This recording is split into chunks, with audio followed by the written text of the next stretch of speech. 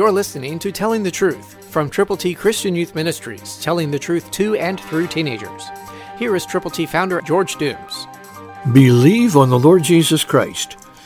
For men will be lovers of themselves, lovers of money, boasters, proud, blasphemers, disobedient to parents, unthankful, unholy.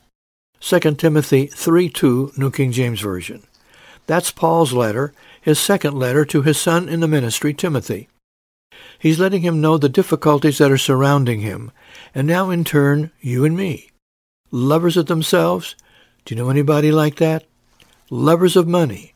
Are there people in your world that have that circumstance? Boasters?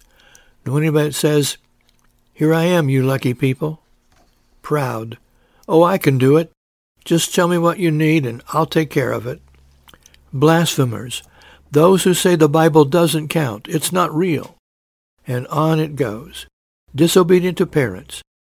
This is a lifelong set of circumstances for people that need to do better and need to turn their lives around and obey their parents. Unthankful.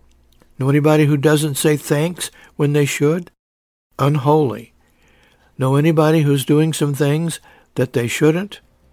God will forgive if we ask for forgiveness and turn to His Son, Jesus Christ.